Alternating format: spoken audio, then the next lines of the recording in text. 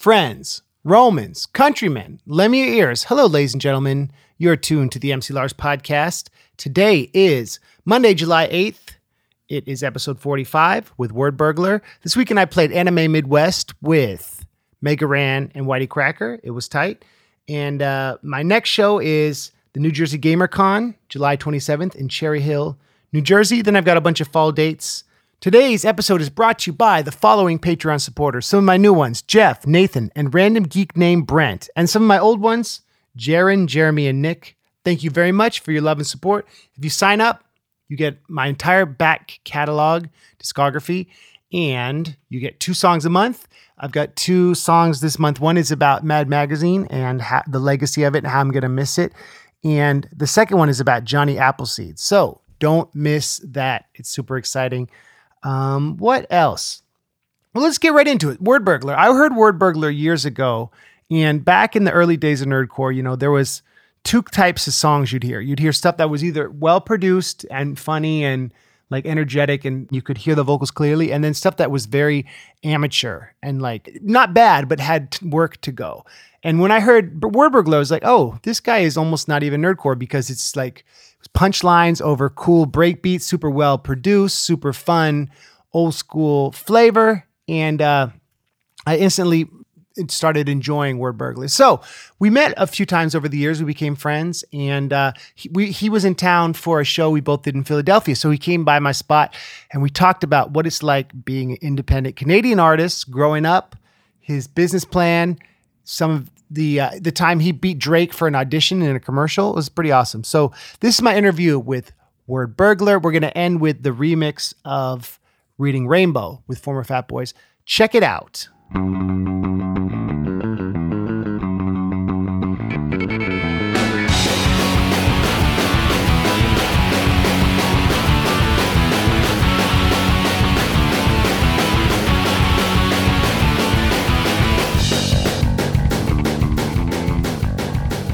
Ladies and gentlemen, I have a very special guest all the way from Canada. We've got Wordburglar. What's up, man? Oh, what's up? MC Lars. This is great. I just got a great workout coming up the stairs. You know, I'm used to coming up all these stairs from my paper routing days when I would deliver in all these old apartment buildings. And I would love going up the stairs and you could kind of smell what each floor was cooking. Oh, you're making a broccoli casserole. They got some muffins on, the 7th floor. That sounds good. That floor, they have a bunch of birds. So climbing up to the 5th floor was like old hat to you. Absolutely. Yeah, I love it.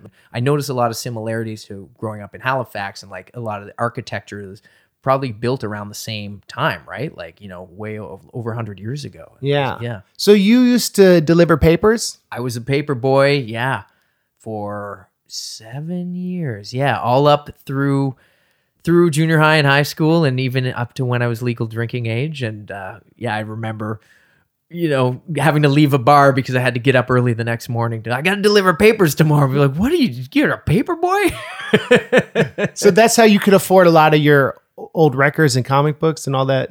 Yeah, I spent all that money I would earn on the route. I'd spend on comic books and CDs and records, baseball hats, video games. I remember saving up to get like Street Fighter 2 or Chrono Trigger and all these awesome Super Nintendo games that would go on to become games of esteem and legend. Wait, so in 7th grade though, you probably weren't driving, right? No, I wasn't driving. No, you were on a bike. No, I was walking. It was all walking. That's what I'm I saying. see. Yeah, it was all walking downtown, up and down buildings. Like apartment buildings are great for anyone who's had a paper route because you can it's kind of an extinct job now, but because apartment buildings you can just nail so many different deliveries in one go, right? It's like, well, I got 30 papers, but they're all at this building, so I can just take the elevator to like the 10th floor and then run down the stairs and just slide papers under everybody's doors. It was great. What was the paper? The Mail Star. Wow. Yeah, the Chronicle Herald and Mail Star. And I do a comic book now called The Last Paper Route with my buddies Alex and Dave Howlett, who does the comic art. And it's inspired by all that time. So, I used to deliver newspapers to make money to buy comics and music. Now I make music and comics about delivering papers. So, yeah, it's the circle. It continues. It's a very 20th century kind of nostalgic career, right? Yeah. I mean, who does that job now, or it's digital? The kids, yeah, it's, you know what, it's gone mostly to a lot of older people, a lot of retirees that do cars, and then, yeah, a lot of digital, right? Like print media. As much as I love paper, and I know you love all your books and everything, like I mean, print newspapers are on the decline. People are anticipating in the next 5 to 10 years there won't be. But it was, you remember the time before the internet. People needed their paper. Like I was like, 12 or 13. And like if I delivered a paper 5 minutes late, people were upset. Wow. Like they needed that news. They wanted to know whatever was happening in the city. You couldn't just check your pants computer and be like, hey, okay, what's the weather going to be? Who won the baseball game? Right. And so it was you were like bringing the light to them. Yeah. What time do you have to wake up? Saturday mornings, I was up at about 6 a.m., but during the week, it was after school. So, okay. Yeah, so my best pal, Arlex, the robot. Did you ever have any dogs that were scary? On the paper route? Yeah. Yeah, there was one or two. I mean, the scariest people were the customers, and they'd try and screw you over, and you'd get like, I had to collect money. So you're this kid knocking on the doors every 2 weeks saying, I have my like $5.45 for the paper the last 2 weeks. I didn't order paper. I don't know, but I've been delivering it all week. And then like people would try and screw you over. The craziest thing that ever happened, I rap about it in one of my older songs, The Root.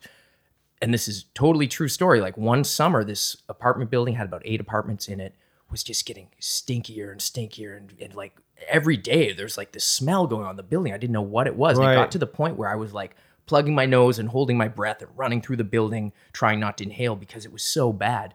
And then just at its peak, and there was a heat wave in the summer. And this sounds like something out of like The Burbs, which is an amazing movie. Yeah.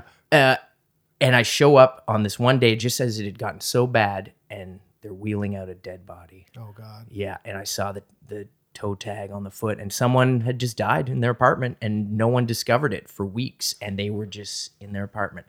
Not to get all but grisly. They smelt it. The neighbors probably smelt it. Yeah, I think if you live there, they must have just been like, what is going on? That's like, crazy. A raccoon die in like the air conditioning vent or something? Right. Yeah, so it was a little more grisly than so that. They didn't have to pay their paper costs. No.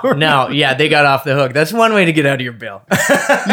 So that's crazy that they would have a kid be collecting the money. It's insane. When looking back, like I learned a lot of discipline from that job, which I carry with me today. And just like, I had like my boss, who's our district manager, took it so seriously. And, we were always trying to like get starts, and a start meant you were starting a new customer on the paper route. And, but no, I learned a lot, and I learned a lot about just dealing with people and just being comfortable with all kinds of different people, all ages, from all walks of life, just being a kid delivering their newspapers. And just because a lot of people just wanted to talk. So I would wind up having crazy conversations with these people and just learning so much, and like, wow, so I got a lot of fodder. And again, that's what the comic book is about. So The Last Paper Route, which is just a self-published book that I do, and it's just all these tales of the paper route in the 90s. True stories. True story. Inspired. I mean, we take creative liberty to make it like a more entertaining comic book, but everything is rooted in a seed of reality. Well, that's where good art comes from. Yeah. I saw a documentary yesterday, and I wonder if you've heard of it. It's called The Great Hip Hop Hoax. No. Okay. So is this woman, Jeannie Finlay, it's the story of these 2 kids from Scotland who in 2004 fronted like they were American kids, and they did like a fake accent, and they got signed to Sony as a hip hop group, as like a hip hop duo. Like they're supposed to be like the next Beastie Boys or something.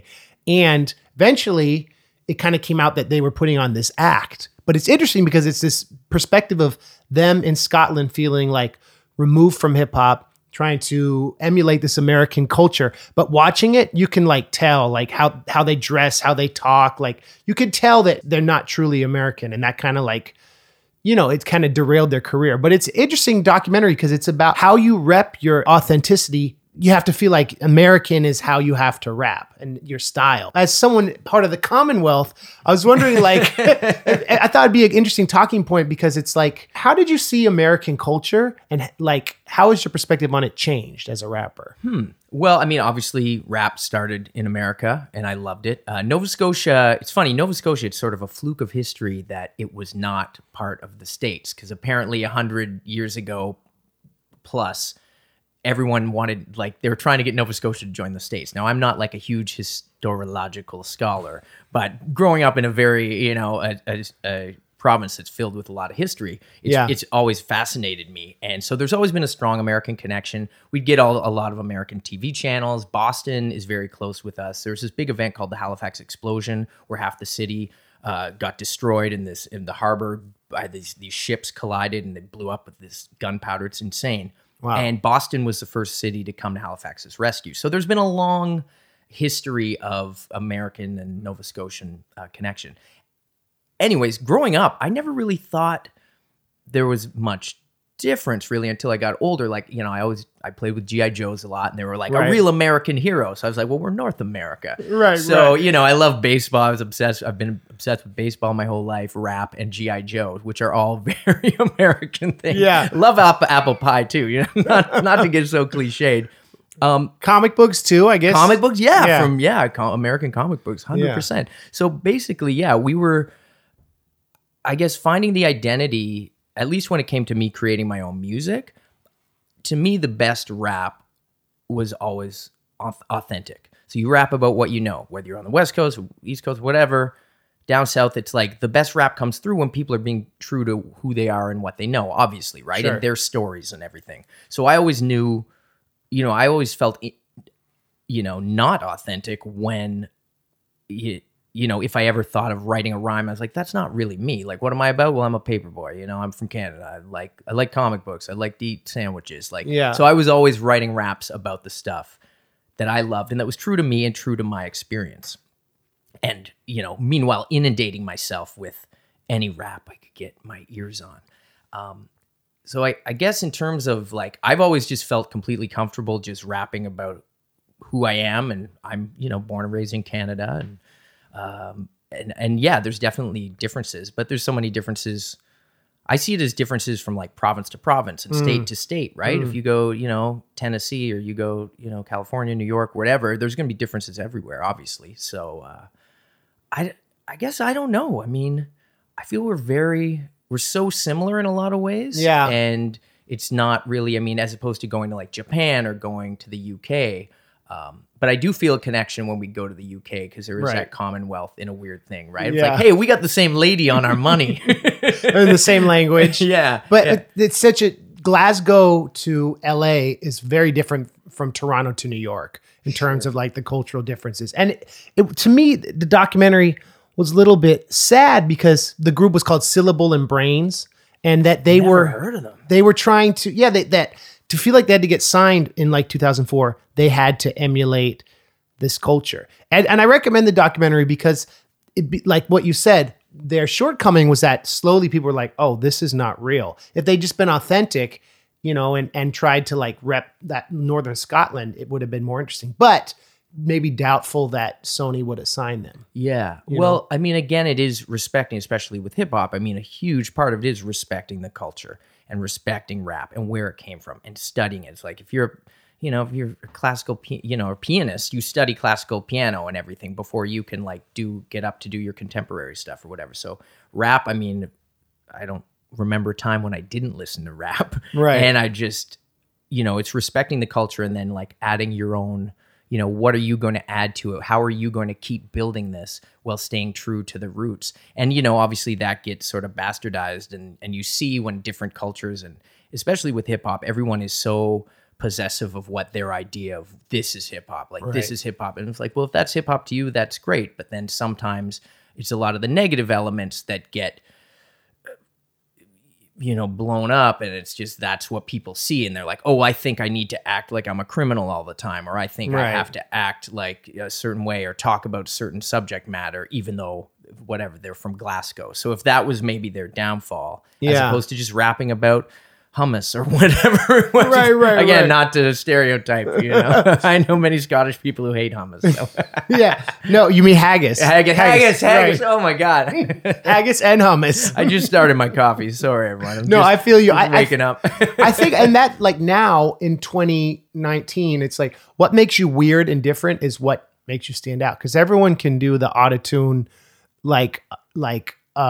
Xanax raps, right? Right. And Yeah, no that's a good way of putting no it. disrespect to that stuff, but like the opiate rap, right? Like it's rebellious and it's what it is, but it feels like an Instagram filter on everything. And I this often comes up, this topic. Like was talking to Jesse Dangerously about this. It's like, Yeah. we don't want to be the old guys in our 30s who are like, oh, rap sucks now, because it doesn't. No. But the good rappers, I think, are the ones who try to find the originality, even maybe under that aesthetic, you know? Sure. Yeah. Oh yeah, there's great rap being made every day. I mean, amongst like all of us and our friends and peers, and then even like the younger generation, there's great stuff. I mean, I've been touring, I've been on tour since August. I know you're on tour all the time, and playing with younger acts and meeting rappers who are like in their like late teens or early 20s, and they are like completely against that whole, like, we refer to it as like the Drake phenomenon, Right? Because that's a huge thing. Obviously, Drake from Toronto, so that's like so much of that Drake sound. But Toronto is basically the hotbed for rap in Canada's history. When you look, if you ever heard of Maestro Fresh Wes, I don't know. He was like the first huge rap superstar to come out of Canada, and he was from Toronto. He was this area, Scarborough, and Scarborough became this hotbed for just amazing hip hop throughout the years. So since then, there's been like Chocolare and Cardinal Official and Swollen Members, are they Toronto? they're West Coast, actually. Okay, Yeah, okay. so they're Vancouver. Yeah. But they're dope too, and like Rascals. So Vancouver had its own scene. Yeah. Toronto, I mean, to me, the Toronto rappers were always like, there's a lot of New York influence, but they made it their own. And then again, I grew up in Halifax, and I was kind of back and forth between Halifax and Toronto. 'Cause Yeah. all my family was from Toronto, and I moved there shortly after I finished school. And I was always like, the Toronto rap scene always amazed me. But then with this Drake thing coming in, and again, not hating on Drake, he's done very well for himself. Yeah. But it certainly influenced a whole new era of rap, which was not so much lyric based. And to me, the lyrics are such a huge, it's 50% of your hip hop. It's Yeah. like you need the lyricism, and you need to be writing, and you need to be pushing yourself to express your ideas better. And when it is that mumbly Drake thing, I mean, I could go on and on about it, but I think there's good young kids making dope rap today for sure. And the Drake stuff is more sort of in the pop category. That sort of, Because it's familiar and it's melodic and it's emotional. And yeah, I hadn't thought of that. The SoundCloud stuff was kind of like a footnote to his kind of sound, the singing rapping. You're right. That's a good point. And that was what, like 2008, 2009, he started getting big, I guess. Yeah, well, and I can tell you, I know when he started getting big, because I met Drake before he was huge. He used to be on this TV show, really popular in Canada, called Degrassi High. It's a high school teen drama. There's been He was like in a wheelchair or something? Yeah, well, he didn't start the series in a wheelchair, Yeah. but there was a big episode where he got shot and had to be in a wheelchair. Oh, But wow. anyways, he was on the show. It was huge, and it was like Degrassi, the next generation. So it's like Star Trek, except Canadian high school. So there's been multiple eras of it. That's funny. Anyways, this show was huge. And so Yeah. he basically had this enormous fan base from this TV show, and he was parlaying that into his music career. And I got called to go on an audition in Toronto for Pizza Pops, which I don't know if you have Pizza Pops here. They're basically like these little, like kind of like a calzone, a microwave like sure. pizza panzerotti thing. You heat up. And Yeah. You eat a ton of them when you're like 14 and whatever. Yeah. Anyway, so I got called in audition for this TV commercial where they were looking for like rappers to rap about Pizza Pops. Yeah. So I get called in, and there was a bunch of Toronto rappers there. Danio, who's like this other, he's this Toronto rapper who's been around a long time. And who's there in the audition waiting room? It's Aubrey, Drake. And this is the pre-Drake thing. Anyways, I get called in. Danio gets called in. I assume Drake got called in. A bunch of these people get called in. And then I wound up getting the part with Danio. Oh, wow. So Danio and I were in this national TV commercial rapping about Pizza Pops. This was about 2006, 2007. Is it on YouTube? Yeah, there is a version on YouTube. That's great. And one of the actors has gone on to be in a bunch of HBO stuff. Anyways, it's super funny to me because it's like, Yeah. at the time I was like, that ad paid like crazy dough. Like it helped me to go on tour and finish Burglaritis and do all this stuff. And it's funny looking back now that like that I beat Drake for a Pizza Pops Yeah. commercial. That's pretty But I'd take his career now. Wonder why they didn't hire him. Didn't have the lyrical skills, man. I don't know what to tell you. Like I was like, they had me rap. I was rapping my ass off in that room and freestyling and just like keeping it going. And Daniel's a super skilled lyricist, and Drake can obviously rap. But maybe he wanted too much. Who knows? Who knows what it could have been? Right. I always thought that started from the bottom. I was always like, wait, but didn't you have a TV show and a fan base you mobilized? But I guess started from the bottom in that he pivoted and started from a new scene. I don't know. Yeah, that's definitely a song that comes under much scrutiny. Yeah. No, I mean, he used to work at Shoppers Drug Mart. I think that's the idea, which is like basically like a CVS or a Walgreens. Before he was on TV. Yeah, and then he sort of worked his way up. And obviously he's got tons of talent. And if he ever hears this podcast, Drake, I got love for him. And hook up Bergie, man. So why you forgot about Berg, dude? Come on. He's probably the biggest, obviously one of the rappers in the world, and definitely the biggest Canadian rapper, right? Oh yeah. I mean, again, and he's given love back to but Maestro Fresh West I'd equate Maestro to like a Rakim, like his style, his rap style. It's like that late 80s, like super lyrical, like upbeat, like the drum breaks are just like, little sort of, the rhythms are faster and just like, look up Maestro Fresh West. Dope. And all your listeners, if you're not familiar, he's a crazy rapper, a huge influence on me as a kid for sure. Yeah. Were you into the organized rhyme? Yeah, sure. Yeah. I mean, that first album was hilarious. Yeah. Was that big when that came out? Yeah. It was at least like on the school grounds, every kid I knew had it. And like, because it was like a mix of, I don't know if you've ever heard the full album, but there's like comedy skits on it and like a bunch of different, like they were doing a lot of stuff. And then they kind of went nowhere, and then all of a sudden this Tom Green guy popped up, and he did pretty well. Was he doing the show before that, or was that before his whole cable access stuff? I believe that was before the cable access show, because that would have been, OR was probably like, check the OR, you like it so far. That was probably, I want to say 90 or 91. Wow, way back. Yeah, so when did the Tom Green show really, I mean, he blew up on cable, at least with MTV. It blew up mid-90s, late 90s, I guess. And then he had that cable access show in Ottawa. So I guess you had to live in Ottawa to catch that show. So it would have been just a local thing. But yeah, he had a crazy trajectory. I know.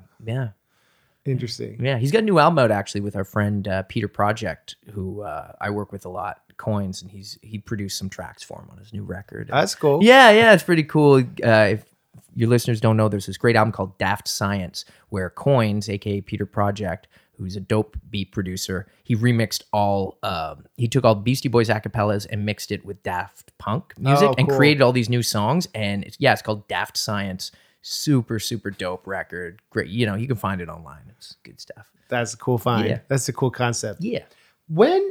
Sean, when did people, because this is something I wanted to ask you. When did people start associating you with nerdcore? How do you feel about that?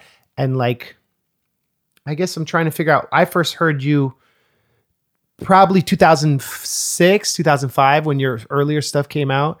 Yeah. So what was, how did that happen that you became part of that movement, and how do you feel about it? Well, I tell you, I feel great. Yeah. Easily. I guess I found out about it through, it would have been Jesse Dangerously. Okay. And now I remember the MySpace era. I think I had first heard of you maybe on MySpace, maybe around 2005. I didn't even have a computer at the time. I was like going to the library and using the computer at school and stuff to like get stuff up. But I was putting out rap around like 96, 97. I was making these little tapes, and I was sampling video games. Like I'd sent away for this Final Fantasy 3-disc CD collection, because I got the video game, and it had like this like order form where it's like, buy this soundtrack. I was like, oh man, then I could make beats from the CD, because I'd have the actual music from the video game, because I hadn't figured out how to like record right off the actual Super Nintendo then. So, and I had all that paper route money, of course. Right. So I remember getting that, and I started making all these like Final Fantasy beats, and then I'd be rapping about video games and comic books and stuff. So yeah, and then I put out this tape with my crew at the time. We were just my buddies, and we all freestyled together. We were called the Dregs of Society. And then I was working at a comic book shop, and in high school, and just people would come in and knew I was a rapper, and it was great because it was like right downtown Halifax. So all the Halifax hip hop legends like Joe Run and Buck 65 and 6'2" and all these people, if anyone knows like Halifax hip hop, these were like the guys. And they would come in to like check out the store and buy comics, and like they kind of knew me, and like so I'd be rapping and like be like, oh yeah, I'm buying tapes off them and stuff because I was too young to get into their shows. Yeah. Blah blah blah blah blah. So I'm making video game songs, rapping about comic books in the comic shop, doing all this stuff.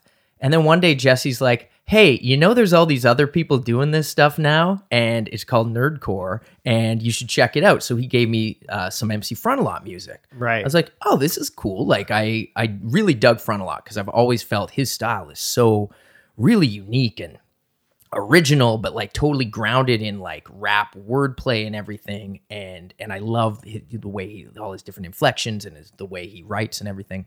Much love, and I've got a lot of love for you and like the whole scene. So we'll get there. We'll get to the love. Sean. We'll get to all the love. Anyway, so this, I guess, it was maybe around 2006, whenever that Nerdcore Rising stuff. It was before that album had come out. Right. But Jesse had been working on this stuff. And Jesse was always way more in touch with sort of like that online world than I was. And because again, I'm like the dinosaur with print.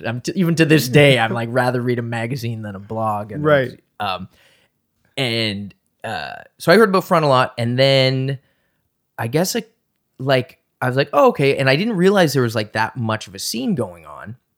And then I got invited to go to Nerdapalooza, which was in 2008.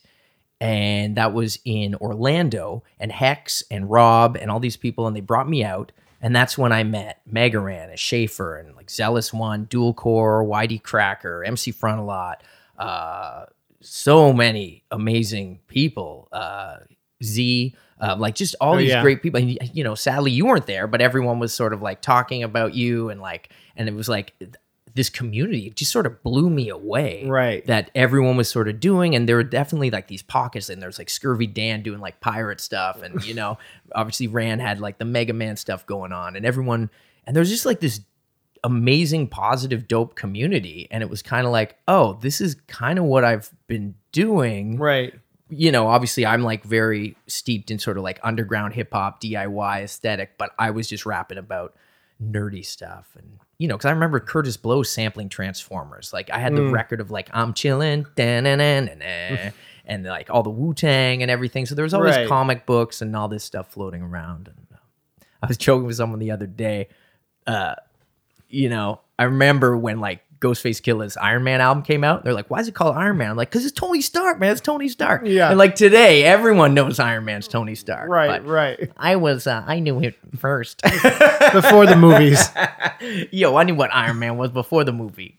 Also, so did millions of other people who read the comics. Well, and that's interesting because nerdcore became more than just music as a community and the fans. And it was like, I remember when I first toured with Frontalot, realizing, oh, these fans, they're small, but they buy merch and they're loyal. And it's like Violent J from ICP said, one Juggalo is worth more than 1,000 mainstream fans. And I think that's similar because they're ride or die and they're so loyal. And shout out to, I know a lot of you are listening to us right now, and we appreciate you, Oh, for sure. And I just love being able to like finally find people who know if I'm making a reference to like Wood God from like 1970s Marvel Comics, someone's going to come up to me and be like, yo, you just rapped about Wood God and the West Coast Avengers. Like that stuff always was like, I'd be dropping these lines, in my high school cafeteria, and people were like, what's this guy talking about Serpent Society and whatever, right. And then like, I don't know what he's saying, but I guess it sounds cool. Right. And then now it's like finding our people. So I've always loved all this stuff, and just, it's an incredible community. So shout out everybody listening. Absolutely. Absolutely. And shout out you and Front and Megaran and Schaefer and Dual Core and just Whitey Cracker and Michael Kill, everybody just like doing all this amazing stuff and keeping this community together and being, sort of being like Nerdcore North, I guess, or nerd of the North. I do feel a little bit away from all this stuff that's going on because in Canada we have a great little scene in Canada, and obviously like I do a lot of like the rap shows and I play all over the place, but the nerdcore scene is not really as big. I mean, I'm sure it is, but it's not quite as mobilized in Canada as it is in the US. So it's amazing to see how everybody comes together. And I meet people. I mean, your fans come to my shows and they're like, well, I heard about you through MC Lars and this and that. I'm like, well, I'm so appreciative of that. And That's cool. It's dope. And it's great that as listeners, you can find all these great different albums, whether you want to listen to video games or comics or just stuff about food or fun or literature, like that great new album you just did with Mega Ran. So thanks, man. Yeah, dude, like it's just dope. And the cream rises to the top. I know Nerdcore got a lot of flack a while ago, like years ago. And, I've always sort of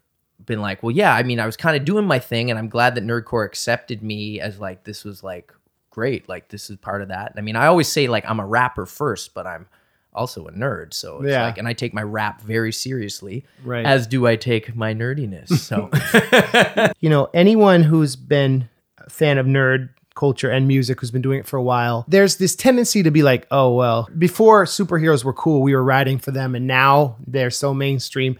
And I wonder if there's this fear sometimes that writing songs about niche superheroes and stuff feels kind of trendy or co-opted, even though we were doing all that stuff before that happened. I wonder if you ever worry about that. Yeah, I definitely think about that, but I also then sort of reaffirm myself that, hey, this is what I've always been doing. Right. I made a song about Fred Braca, who was like the Crimson Guard, who was, that was the alias of the Crimson Guards in Cobra. They were all clones and they all had the same face. It was Fred Braca or Fred Broca, depending how you pronounce it. I mean, I just think of all this stuff. I'm like, and to me, that was like a dope song. Like I just did a song about the Hoojibs, who are these obscure Star Wars characters who have basically been completely written out of canon. But I had this like book and record as a kid, and it was like Star Wars Planet of the Hoojibs. And there's Chewbacca on the cover, and there's like these flying telepathic weird bunny guys.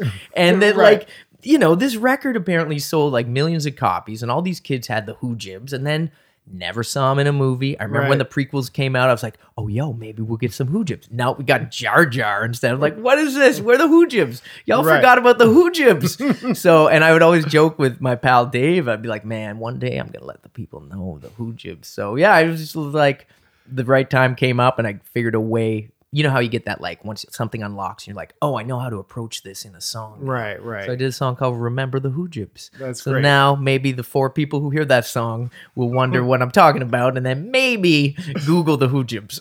Right. Well, yeah, that's a great take. It's like the Maesters in Game of Thrones, right? Sure, yeah. We become these people who preserve and celebrate 80s, 90s pop culture because it meant a lot to us. And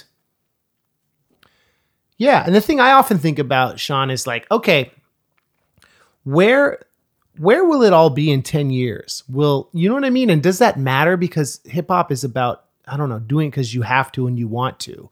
And yeah, how does this all, these are big questions, but how does this all connect with like the changing face of media, where then if you are doing like niche culture stuff and a very small group of people love it, is that sustainable? Or, you know what I mean? Yeah, no, I see what you're saying. I never made rap thinking I was ever going to make any money. Like, I've just always loved doing it. So I've never been driven by that pursuit. Obviously, the older we get, we're like, yeah, I got to pay my bills. Yeah. But I've always had a side gig. So I'll work a job, and I've been doing rap full time since last August. But, once this current wave kind of dies down, I know I'm going to have to get another side job again.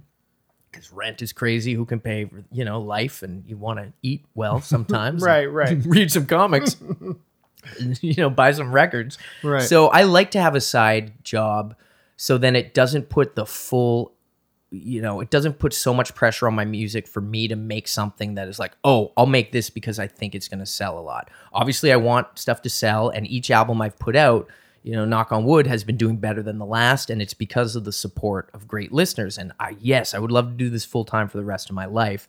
And I can see myself getting better the more I'm able to just, okay, I'm focusing on this 100%. So we know that. In terms of sustainability, in terms of like the niche concepts, I mean, when I started rapping, I was going to the video store and renting DVDs and videos and video games. Now I'm writing songs about, remember when you used to rent videos? You know? Right. So maybe like 10 years from now, I'll be like, yo, remember when Switch was like dope and like everyone was obsessed with Smash Brothers? Right. Right. Remember everyone had a Kickstarter and did all this? Yeah, that was crazy 10 years ago. We didn't even know there'd be like nose crystals that could like give everyone free music through their brains. Or, right. Who knows?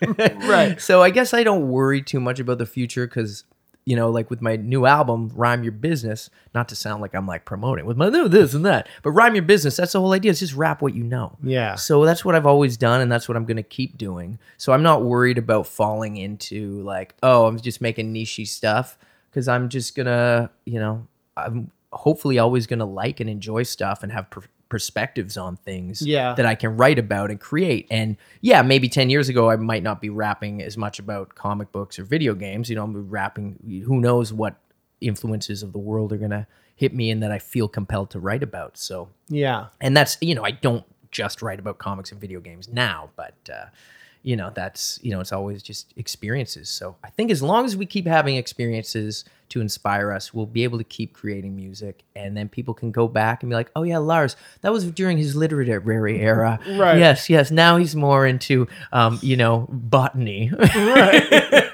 I like that, Sean. That's a good perspective, that you do it because it's something you have to do and you want to do. And when you put the financial onus on like, oh, I hope I hit the right trending thing, that can be dangerous and that can be disappointing. And then like we're talking about the Syllable and Brains, the Scottish dudes, you know, if something feels like it's not authentic. Yeah. And I think, yeah. And so what's the solution is what? Keep putting stuff out, keep like finding and supporting and investing in the community. Yeah. And keep pushing yourself lyrically. And that's why I like all of your music feels to me like it comes from a specific, very nostalgic, wonderful era in hip hop, like late 90s, kind of that kind of vibe. And I like that because every time I put on Wordburglar, I know what I'm going to get, and I know it's going to surprise me. And on a technical level, it's going to be funny and clever, but like well produced. And I wanted to ask you, like, what is your writing process, and like, how do you pick the songs that you put on your records? I'm always writing notes. Yeah. I'll write on napkins, write in my phone. I've got like a whole, even today on the subway over here, I was like writing down, like things pop into my head. So I'm always writing down little notes here and there. They could be a rhyme, could be a song concept, could just be just whatever, just some random word. And then what I love to do is sit down and go through my notes and just write and just see what I can come up with, piece stuff together. I'll think of something, and you know, so many songs take years to write. Like Rental Patient, which I mentioned, that started during when I was working on the album Replicable Skills, which came out in like 2015. Right. But then Rental Patient didn't come out until the new album, Rhyme Your Business, because I didn't quite find that entry point. Like the idea was there, it was like, oh, video stores, remember renting, blah, blah, blah, blah, blah. But then it all came together when it was like, oh, you needed patience. Like that was sort of the connector. That patience. Good. That's a good pun. Like, you needed patience. You were the rental patient, right? Like, you know, if you went there and they didn't have Jurassic Park, you had to rent something else, and you had to take a chance on a different movie. And like, I don't know, this one's got a lot of fingerprints on it, so I guess a lot of people rented it. Right. Yeah. And so writing, and then I'll write long form. I do a lot of editing. I'll go through stuff over and over again. Sometimes I'll just write an amazing, or at least to me, an amazing rhyme that just doesn't go anywhere. And then once I get a whole bunch of those, I just put them all in one song. That's so good. Some songs are just all, you know, I do have the songs. I definitely have like my different subcategories of like Wordburglar songs, where it's like one is just all a bunch of crazy rhymes. One will like stick to a theme, you know, one will be like a nostalgic thing, one whatever. Anyways, so. Yeah, I like one of my favorite songs of yours is kind of different than your others is Cream of Wheat. Oh, yeah. That's like it's, can you talk about that song a bit? Sure. Yeah. Well, that was, you know, I started writing that, you know, shortly after I I moved away from home, and it was sort of my first time moving out of, the city and not being close to like all my close friends and my family that I grew up with. And it was a freezing, dark, gloomy day in Toronto. And I just opened my cupboard and I had cream of wheat. And I loved cream of wheat as a kid. My mom would make me cream of wheat. Like in Canada, especially, it was like when it gets cold and snowy and you get your snow pants on. And, it was like that warmth of cream of wheat. And it just sort of like inspired me. I was like, yeah, cream of wheat. I love cream of wheat. And I made it, and it was like, put a little brown sugar on it. And it was just like, my whole day got better. I felt warm. It was like, my apartment sucked. It was like freezing, wearing snow pants inside. Right. And it just kind of warmed me up. And then it brought me back to this place of youth and just retrospective. And that was sort of one of those first big tracks, especially when you're like really young, like early 20s, and like you start to realize, oh, I remember when I was a kid. Because I don't think when you're like 17, I could be wrong, but when you're like 16 or 17, you're not really looking back at like, oh, remember when we were kids? But maybe in your early 20s, that's when, at least for me, I started to think, oh yeah, I remember this. I remember that. Yeah. Oh, maybe is that never going to happen again? That was amazing. Why does that thing that I used to love 15 years ago never going to happen now because I'm older? So I'm always trying to embrace. I think that's why I think nostalgia is a positive thing. And that song is a lot about nostalgia and reflection. And the weird thing was, I recorded that song the day I broke up with an ex-girlfriend. And we had been together for 5 years. And they were actually the reason, not the reason, but the big reason that I had moved away from Halifax. And then that relationship sort of fell apart. But I'd already sort of written the song, and I think the signs were maybe there in my mind. And then I remember I had the studio session booked, and it had been booked in advance. So I had to go in and record the song. So the recording that was actually came out on the album, that was recorded like that day after basically this huge relationship, the biggest relationship of my life to that point, had just ended. And so even listening to that song, it brings me to that place. I'm like, whoa, I remember exactly that place I was. And that song has resonated with a lot of people. And maybe it's because of that state I was in that day when I recorded it. I mean, since then, I realized that breakup was the best thing that could have ever happened to me. My life has gotten amazing. And my wife now is absolutely phenomenal. And shout out Mili Sashimi. But back then, so that whole song, I think it was kind of like a magical thing. And it was one of the first rap songs I played for my mom, where she was like, I really like this song.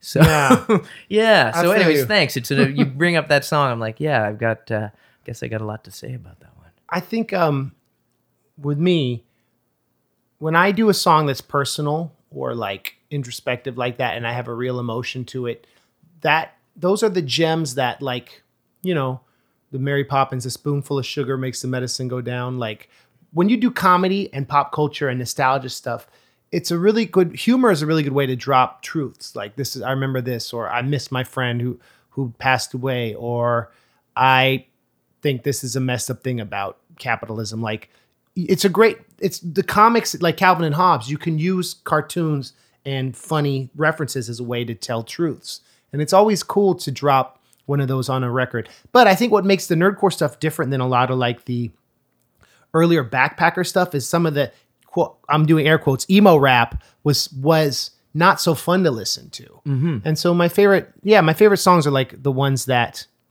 stand out on records is, oh, that's different. You know what I mean? Mm-hmm. And I wonder, something I think about a lot when I talk to other rappers, especially nerdcore rappers, is when we are doing cut and paste references, where does our story come from when it's like this postmodern collage?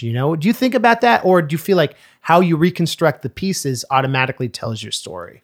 Oh, like how the stuff we love affects us? Or and then how us talking about it is the difference between we're just helping this brand create more brand awareness versus we're creating our own stories. That's definitely something that I am conscious of. It's like, I'm giving all this free publicity to, X brand. Right. I mean, again, I think it ties into the human condition. Definitely like being, children of the 80s and 90s. Like we were exposed to so many different brands. Like it was basically the gloves were off once the 80s hit, and they were able to start marketing and doing these cartoon things. Like we all know Transformers or Power Rangers, whatever, where they were able to say, here's a TV show, here's a toy line, here's ads for the toys featuring stuff from the TV show, here's the movie, here's all this stuff you love, you need it all, like collect them all. Because it was the boomers had these kids, and the Reagan era capitalism, it was a wealthy era. Yeah, sure. And I mean, like maybe some of our parents had like Barbies or G.I. Joes or something, in the 60s, 70s, 50s, whatever. But the 80s and 90s are really unique in that way, where like we were inundated with all this stuff, and it was really open season. Obviously now I think toy sales aren't what they used to be with kids. Kids would rather have like an iPad or something. I'm generalizing. I think good toys will always go somewhere. But anyways, I think our story comes out in like, well, we were products of this age and it did affect us in this way, but it is also important to just think about, the human condition. And that's why I do like to write stuff about like my personal things, like whether it is a paper route or cream of wheat. And every album I make, I feel I approach it like a mixtape. I've always loved making mixtapes, like actual cassettes back in the day, and then CD mixtapes, and even like a dope playlist. Like any good mixtape has a great variety. So you've got your quote unquote emo song, you've got your fun party track, you've got like your weird track, the storyteller. So every album I make, it's not really complete to me unless I've sort of ticked off all these different boxes where I'm like, is there enough balance here? Is there enough variety between like, let's get some, let's hit some nerves, let's do some stuff. And, I don't get really too political because I like to, I do keep stuff very, I guess, fun and light and introspective, but I will drop like a couple lines here and there every album. Of like, here's how I feel about this. And like, just, I do take a stance on certain things here and there. Which I think is another great way, like art. I know we're kind of all over the place right now, but this is great. And our art can, your art, as long as it's coming from you, I think you're going to be okay. And like, if you can catch yourself, like I did Welcome to Cobra Island, which is obviously inspired by G.I. Joe, which, there's a lot of issues there that people could get into about like, oh, is this just free brand advertising, or is this just celebrating war or whatever? And like, to me, it's like, no, like this is like incredible storytelling that was created. And I just combined all my experiences reading G.I. Joe comics, watching G.I. Joe cartoons, collecting G.I. Joe toys, like being inundated by this stuff as a kid, but also it gave me this sense of creativity and adventure. And I truly believe all the people who worked on that brand in the 80s were brilliant. And the storytelling and all this stuff, and I'm sure a lot of people feel the same way about brands they love, Dragon Ball or Pokemon, or Power Rangers, whatever it may be. Like when you find like the really creative people like ourselves who may have been working on the brand 20 years ago, 30 years ago, whatever, I feel like there's great stuff. And so I wanted to, with Welcome to Cobra Island, that was a celebration of me saying, hey, this stuff is dope as hell. I've always thought it was good. Right. Also, my wife was like, she's like, can you just stop talking to me about G.I. Joe? Just like put it in a song or something. And that was only supposed to be one song. And then it turned into a whole album. Right. Because it just sort of, I figured out a way that I thought kind of worked. So I'm really proud of that piece. And yes, it's not sponsored by endorsed by any toy brand or company or anything. And it's just sort of my, for all intents and purposes, fan fiction-y album tribute to this cool Cobra-inspired fantasy.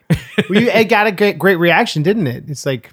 Yeah, it did, yeah. I mean, I put it out for free download, so anyone can, to this day, you can go, if you haven't heard Welcome to Cobra Island, just go to Bandcamp, type in $0, and you can have the whole album for yourself. Wow. And yeah, we did a great video, Rap Viper. It's on YouTube with my buddies at 3 a.m., and... I think it looks better than any of the G.I. Joe movies. I mean, don't get me started about G.I. Joe because I could go on. But G.I. Joe is this weird brand, I think, that has just sort of been stuck now. Transformers, Ninja Turtles, everything else kind of evolved. And that G.I. Joe, it was around for 14 years. So for like most of my like toy playing youth, G.I. Joe was around. And there were so many toys out that once I got old enough, I'd go to these garage sales and see all these G.I. Joe figures that I never had as a kid. And I'm like, Right. I always wanted these like 20 other guys that I would see on the back of the package, but I only had like 2 of them. Right. So then I'd be like buying garbage bags up at yard sales of G.I. Joes. So like my collection got bigger as I got older.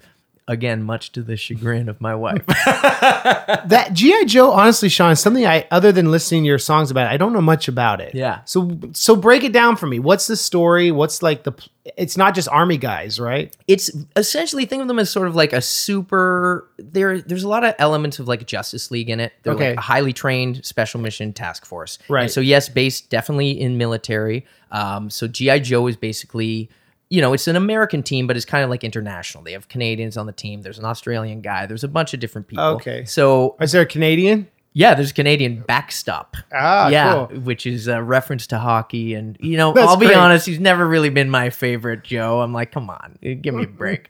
But backstop is the only official Canadian Joe. Okay. And they fight against Cobra. And Cobra is a ruthless terrorist organization determined to rule the world. Like ISIS. Yeah. Well, see, that's where we start to get to problematic now. Kids Yeah. don't want to, or parents don't want to be buying terrorist action figures for their kids. Rightly so. I get it, but that's a whole other conversation. Where's Cobra from? Well, Cobra Commander is American, Okay. but they operate off an island somewhere off the Mexican Gulf. And is that Cobra Island? That's Cobra Island, and they operate under diplomatic immunity, so they're able to like build this crazy bunkers, and they've got hospital and laboratories and all this stuff, and they basically create this huge organization of the wildest mercenaries ever. So who's granted them the diplomatic immunity? I think there's like some sort of legal technicality. This was all in the comic books. So there's like Larry Hama wrote it. Okay. And Larry Hama is such an incredible writer. And he's kind of like the Stan Lee of 80s G.I. Joe. Okay. He's the Stan Lee and Jack Kirby of 80s G.I. Joe, because he helped create all these characters. Now, of course, there's Kirk Bazigian, there's a million other, Ron Rudat, so many other incredible people on the G.I. Joe brand. But Larry gave all these characters storylines and lives, and you would read the comics, and since G.I. Joe started like essentially in the 80s, a lot of these characters had history in Vietnam War. So Snake Eyes was actually a Nam vet, and him and Stalker, they had been in Nam together, and so there were bonds like predating the formation of Joe, and that sort of wound up building. And Larry himself is a veteran, so he was writing all this stuff from a real perspective. And was he in Vietnam or? He was, yeah. So it was he never dumbed it down. Like clearly he was aiming these comics at, kids to grown-ups, but it always felt like a very real adult storyline you were reading. And so there was like the gravity and the consequences and everything was always there, intertwined with crazy robot troops and ninjas and just all this fantastic stuff. So and crazy weapons, right? Crazy weapons, crazy backpacks, crazy vehicles, like helicopter, you name it, space stuff. Like G.I. Joe was it was everything you could want. And then the cartoon series took a more sort of, it was a lot more creatively liberal, and they introduced more like mutants and snake people and stuff like that. But it was also really cool. So you'd read the comics and then watch the cartoon, and there was a bit of a disconnect. And anyways, when I did Welcome to Cobra Island, I tried to bridge all the stuff I loved from the comics into the stuff I loved from the cartoon. And Larry, again, I've been talking about G.I. Joe so much, and some of your listeners are like, what is Wordburglar's deal? But it was a really fun pocket of basically escapist fantasy with foundation in military, but there's way much more onto that. And as I have family in the military, and I don't have any family who were snake inspired terrorists that I know about. But there was as a kid, definitely people were like, oh yeah, I saw the military aspects, and you grow up and you're like, okay, well that's it was more to me than that, right? It was G.I. Joe was good, and they were a force for good, and they were a team helping each other out, and everyone had their own specialties, and everyone would build off each other's specialties to do this stuff, like a Justice League thing. So as a child, it's a really, I thought it was a great positive escapist fantasy with a whole bunch of crazy stuff in it. And that's enough G.I. Joe. and it's grounded in history, which is interesting. Yeah. The Vietnam connection's interesting. And the idea of like with Rambo and a lot of those 80s movies, what do we do with the legacy of the problematic tale of the Cold War? And what does that how does that define our culture? And all great popular culture, I think, like Shakespeare noted this, like he would do Julius Caesar and then do it for Elizabethan audiences and try to find connections between the queen and king and how that connected to Roman history, right? Like all great popular culture recycles truths about our experience. And so by rapping about it, you're therefore trying to inject like these layers of meta truths. And I did a few years ago, actually last year, I did a Roger Rabbit album for the 30th anniversary. Yeah. And I was trying to connect, there's the books that is based on the comics, the movies, the shorts, the sequels that they wrote scripts for that they didn't make. And so for me, it was this question of like, what is canon in this universe? What is not? And having the joy of being able to decide, well, this is canon because I put it on this album. Is it like that with G.I. Joe with what's canon and what's not? Or sure. Well, and certainly every fan is going to have their stuff that they love and they hate about it. Right. And for myself, I mean, I definitely took sort of my interpretations of like, okay, this would make sense. Like, if Wordburglar, who are the snake-based organization, like actual snake people who are discovered in like basically like a Himalayan, so it's like Shangri-La. Totally, yeah. So they were in the cartoon movie, which some people love, some people hate. I think it's amazing because the cartoon, I was the perfect age to see it, and it just sort of snapped my brain. I'm like, wait, everything I know is a lie. Cobra Commander is actually this mutant snake guy.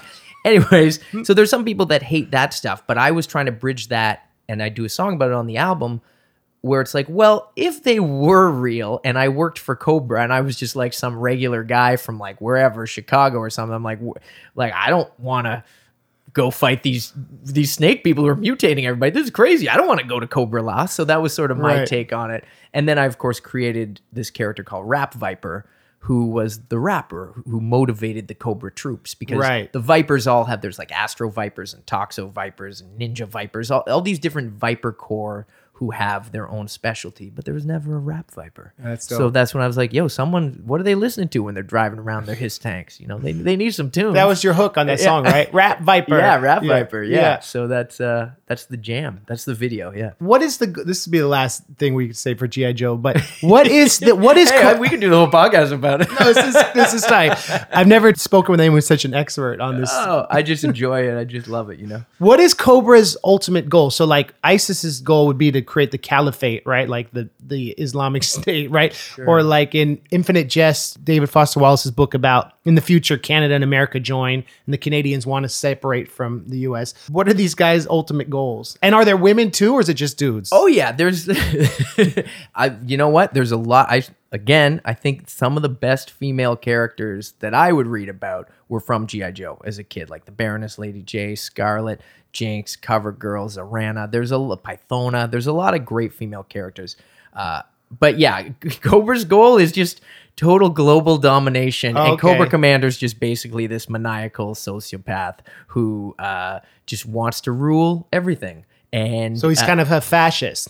Yeah, you could say that. And he's got this venomous ideology that's just sort of based. He loves chaos, but he loves controlling the chaos. And he just gets his kicks from doing stuff like, drawing his face in the moon or, So he's a megalomaniacal man who's risen to power, who believes in his ego. Sounds familiar. We don't have to get too political. Yeah, absolutely. Yeah, no, I won't go there. Is he into genocide, or is he going to let everyone be okay, or what's his ultimate plan? I guess, I like to hope that he wasn't like a total like genocidal maniac. Like he was more just like, he just wants to he wants everyone to kiss his feet and do what he says.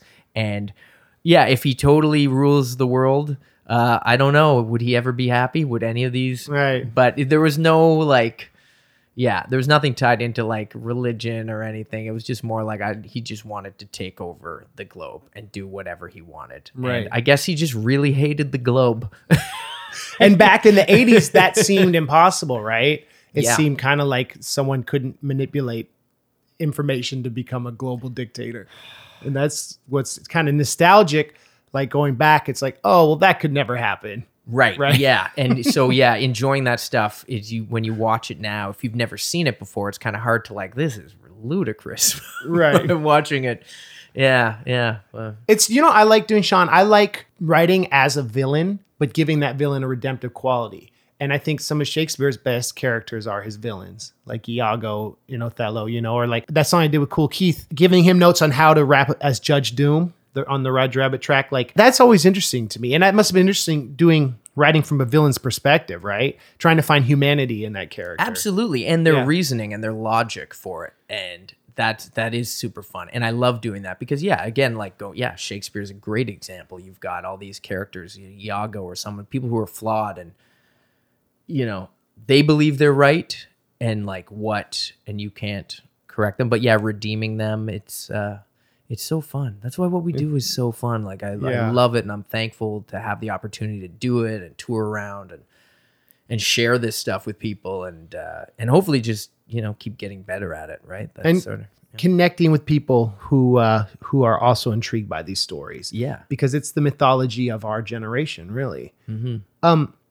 You're a big Marvel fan. Sure. Yeah. So you made me think of something. You talked about the Cobra Commander. Is that the king? That's the leader of the Cobra? Yeah, yeah. So you're saying how if he were to take over the world, would he be happy? And it makes me think about Silver Surfer's origin story, right? Where I might be making a big jump here, but do you know a lot about his origin story? Well, in terms of like how he was created or his origin, his in the planet. Comics? Was it not Shalabal? I'm blanking on it, but I mean, he basically was responsible for a whole bunch of people dying, right? And then he had to like surf the skyways to the spaceways and redeem himself. And he was the messenger of Galactus, and he swore allegiance to Galactus to save his planet from dying.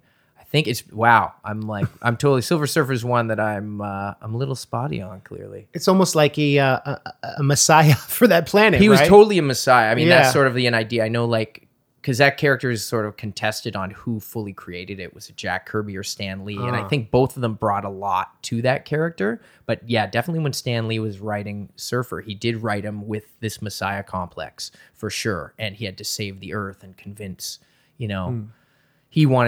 he worked with Galactus, the consumer of planets, to help try and find planets that he could eat to save like the people he cared about. Wow. And I remember hearing, and correct me if I'm wrong, that on Silver Surfer's planet, people would kill themselves because life was so perfect, right? And like everything was so boring because it was like a perfect planet.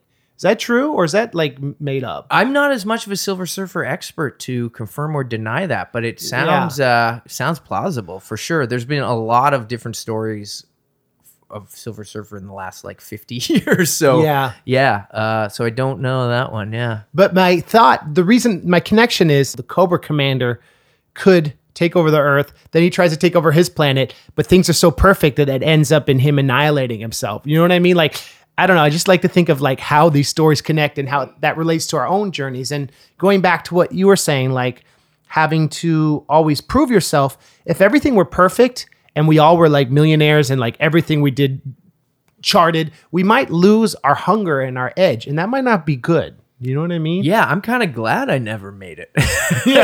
In some ways, Right. I mean, made it. What's that? I mean, what's the definition of making it? But I mean, I'm glad I never wanted to sign a label. I knew a lot of people who did sign label deals. I've seen a lot of people sign deals and then make the worst album I've ever heard them do. Won't name names, but definitely artists that I looked up to in the underground in Canada, and then they'd sign on or they'd do something. I was like, whoa. Why does your stuff suck now? Right. And because they were being forced to do something that wasn't purely them. I mean, do you think if you were on a label, would they let you do a whole album dedicated to Roger Rabbit?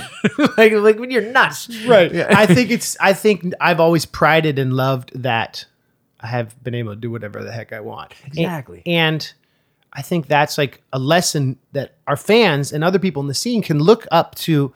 People like you doing a G.I. Joe record or doing a record about whatever you want. And it's inspiring. And I think that's what I love about hip hop is that we're able to tell whatever stories we want, however we want, with our friends and collaborate. And that like, there's no one right way to do things. And like MC Chris said on a song I did with him, he said, hip hop is nonstop mistakes. Sometimes the things we don't think are going to be good or the things we think we flub end up being our best things. Have you ever had anything like that? Like a song you're like, that's just an album cut, and then everyone's like, yo, Wordburglar, you got to play blah blah. Yeah, absolutely. I mean, Cream of Wheat's kind of one of those too, Okay. and that was it wasn't a flub, I guess, but it was one that I just sort of, I was like, well, I'm just gonna do this to me, like, and I would think like, I mean, I made the first song I made, like, when I broke off from my crew, the Dregs of Society, and we didn't break off. They were just not really interested in rapping, and I was like, I'm just going to start writing solo tracks, and I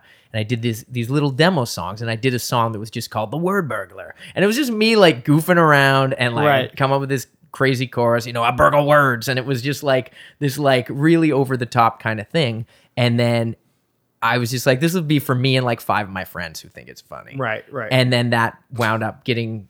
That was on a demo I sent to Hand Solo Records, and they put it on Basements of Bad Men 2, which was this rap compilation.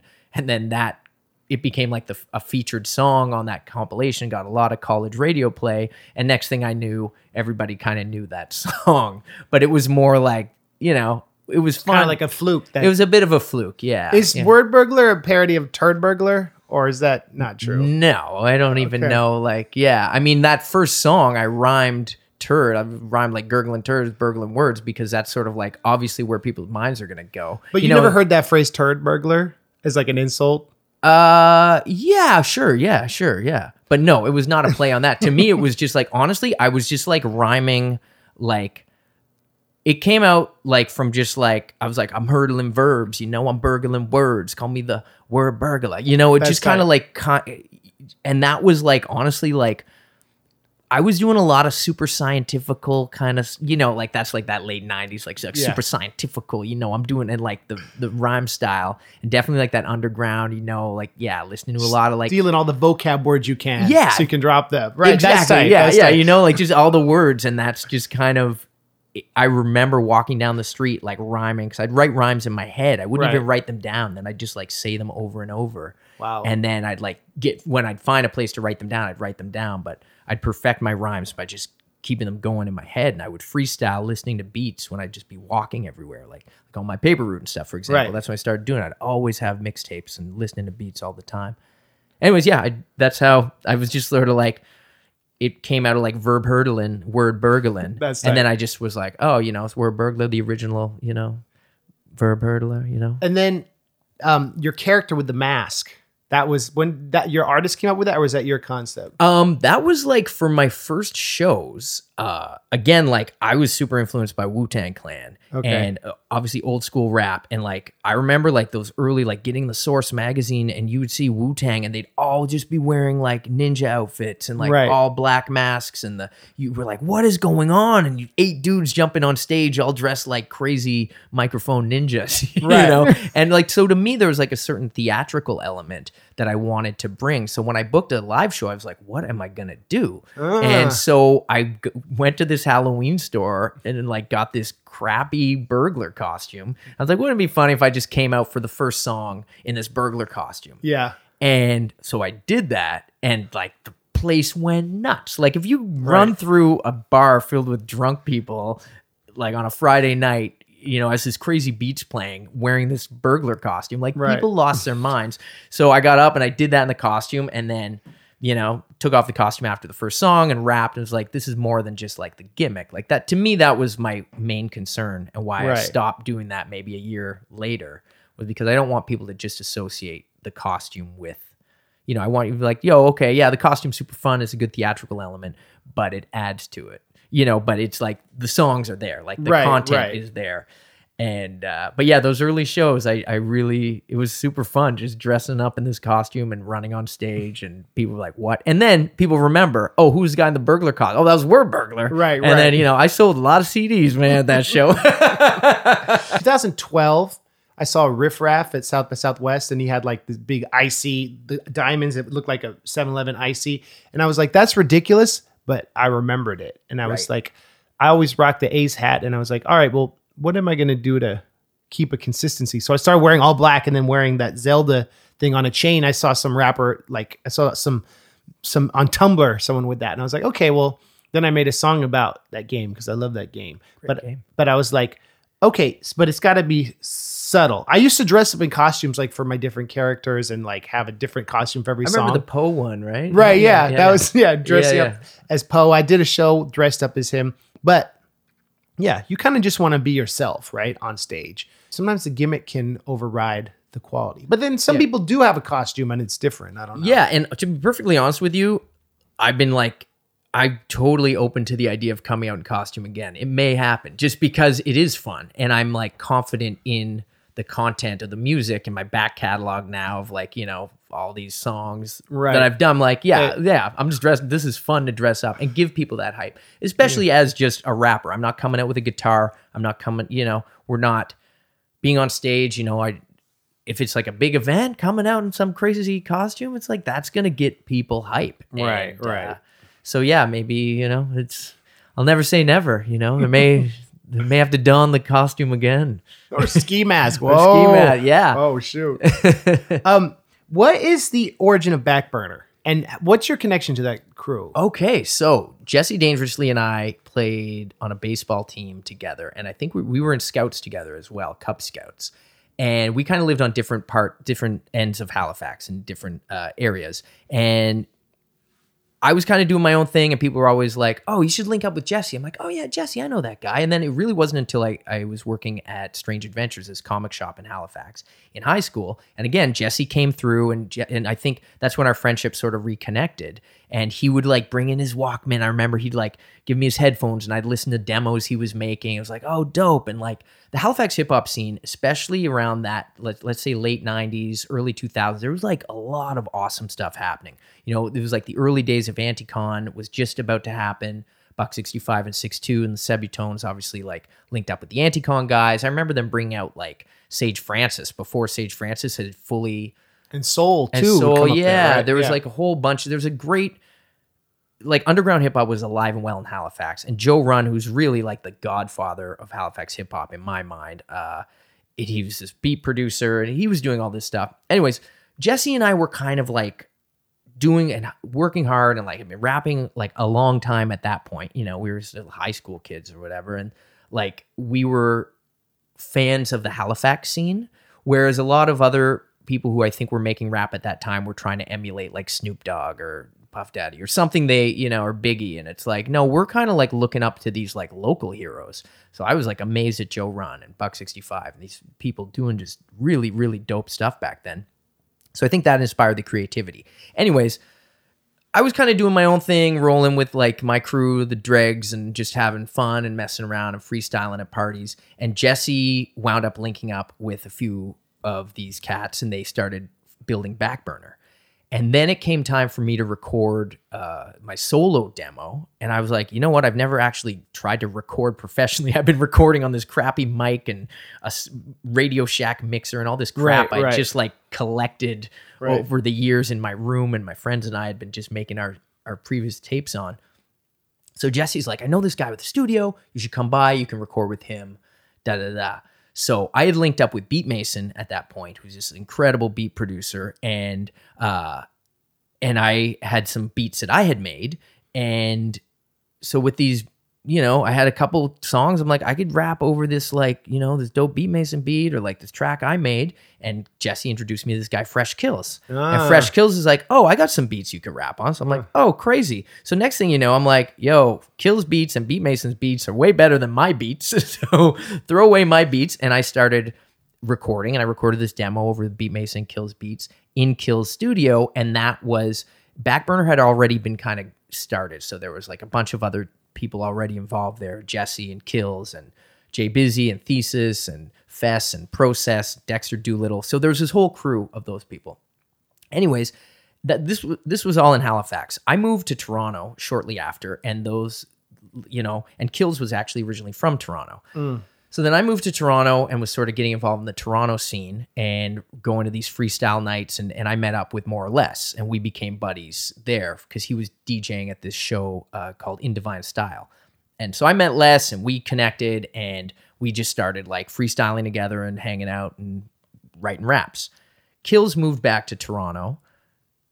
I was like, let's go hang out with Kills. Then Jesse came through, and then the whole Backburner thing just started coming. And I think we were all kind of like, the outcasts maybe of like all these other scenes. So we wound up linking with these great, the Tool Shed guys who were from London, and I'm going to be forgetting people when I start naming everybody, but yeah, like Thesis and Jesse and I, and we were all sort of like, we kind of found each other because we were all doing sort of the different things within our respective scenes. I think we kind of all stood out in a way, but we were kind of like nerdcore. Like we all kind of just found each other. Or like Anticon. Like Anticon, yeah. And then I got invited to tour with, Tool Shed and Thesis and Jesse. And this was, 2005, I guess. And so Backburner, I guess, originally started, I don't know when maybe 2001, 2002. And then I guess I officially became part of the crew around 2004, 2005. And then we've all since become like, now there's like Swamp Thing and More or Less. And, Ghetto Socks and I used to freestyle together at this radio show in Halifax. So I knew Socks from there. And then Socks, obviously, came in and, the Swamp Thing, More or Less. I'm forgetting so many people, but, all the producers and DJs and Beat Mason and, now we're just basically this Canadian collective, and we're all still just hustling and putting out stuff. And there's been various groups throughout, but like really like everyone that I was kind of coming up with, like Jesse and Les and Swamp Thing and Ghetto Socks, Beat Mason, like everybody's still doing stuff now. Mm-hmm. And it's this strong, we're just like this Canadian underground rap crew, and we now kind of spawn across Canada and into Japan. Oh, Ginsu, I forgot Ginsu. See, that's so hard because the crew is crazy. But at any given time, I'd say there's probably about 10 of us that are really grinding hard, like, Les and Jesse and the Swamp Thing crew, Tim and Chocules and Civilian. Like, we've all got a lot of albums and been prolific, and obviously when we come down, get to hang out with all you guys at South by and do stuff like that. So, but Backburner, we're just kind of the underground rap outcasts from Canada. So is there like a centralized website or Twitter? It's just kind of like you there's a Twitter Backburner crew, which is just sort of like aggregates, I think, everybody's different things. To find most of the releases have come out through Han Solo Records. So, which is this dope Canadian underground rap label that's been around for over 2 decades. And they put out a lot of classic rap from like Buck 65 and Mocha Only and a bunch of different artists. And myself and Jesse and Les and everybody. So a lot of the Backburner stuff, I mean, if you type in Backburner crew, you can probably kind of find us. I know on Bandcamp, all the stuff's up there. So there's 2 official group albums, Backburner Heatwave, Backburner Eclipse, and they're just basically posse cut albums. So inspired by like Souls of Mischief, Wu-Tang Clan, stuff like that. When you want to hear, 5 or 6 different rappers rapping on 14 tracks, right? And there's interesting combinations, and we all get to play off each other. And those are the most fun to make. And we've got a 3rd album that's hopefully going to be out by the end of 2019 or early 2020. So there'll be a 3rd Backburner crew album. Is it done? It's, I'd say it's probably about 70% there. Yeah. So we've recorded a lot. There's still a lot of, I think, people that are still just kind of getting together on some tracks. But we do try and do like these summits because we all live in different cities. So usually in January, we try and get as many people together as possible. And we meet at Timbuktu's studio. And it's sort of like, I'd say Tim's is kind of like the central place where a lot of the meetings and stuff happens. But like Uncle Fess has got his studio headquarters in Halifax. And so he does stuff with like Jay Busy and Ghetto Socks and stuff and Ambition out there. And then like Kills has got his studio. But it's great to be still making music with all the people that I was really sort of coming up with, as I was just sort of coming of age, right? As a rap. And so we have tracks from like 15 years ago together where we're all like, oh man, like this is like, we're kind of embarrassed by it, but we're all there on the track. So it's like, oh, yo, Choke, remember when you rapped this? Or like, Jesse, and we'll call out, I always call out Jesse. I'm like, yo, Jesse, remember when you said that, man? He's like, oh, I'm not proud of that. It's like yearbooks of our lives. Yeah. So that was a very rambly, disjointed summation of Backburner. But it's interesting because I found when I do a collaboration, it's twice as fun and it's half as easy most of the time or less because you give each other ideas and you don't have to write as many lyrics. You write half as many lyrics. Or if there's 6 people, you write 17% as many lyrics. And that's like very fun because you really, and you also want to like, you're competitive. So that's why that first Wu-Tang record is so great because everyone just kind of, you know what I mean? You want to, make each other better. And That's cool. Community. Absolutely. It's community, and we all show up on each other's tracks. There's rapper guest appearances by all the crew on all my albums and different, beats and everything. And we all kind of come together. And it's a collection of, just dope MCs, producers, DJs, and just people who are we're all really rooted in a pure love of hip hop and like a certain era of hip hop for sure. Like, that 90s era, early 2000s, like lyrics and beats. And even now, like you could say like 2019, I could probably name like 20 dope albums that I've heard that like fall into that category of like just really awesome lyrical rap. Like there's so much great stuff coming on. Yeah. Like, yeah. It's like the pentatonic scale on blues that will always be like feel kind of timeless. Yeah. Like great battle raps over great beats is like, that will always sound classic.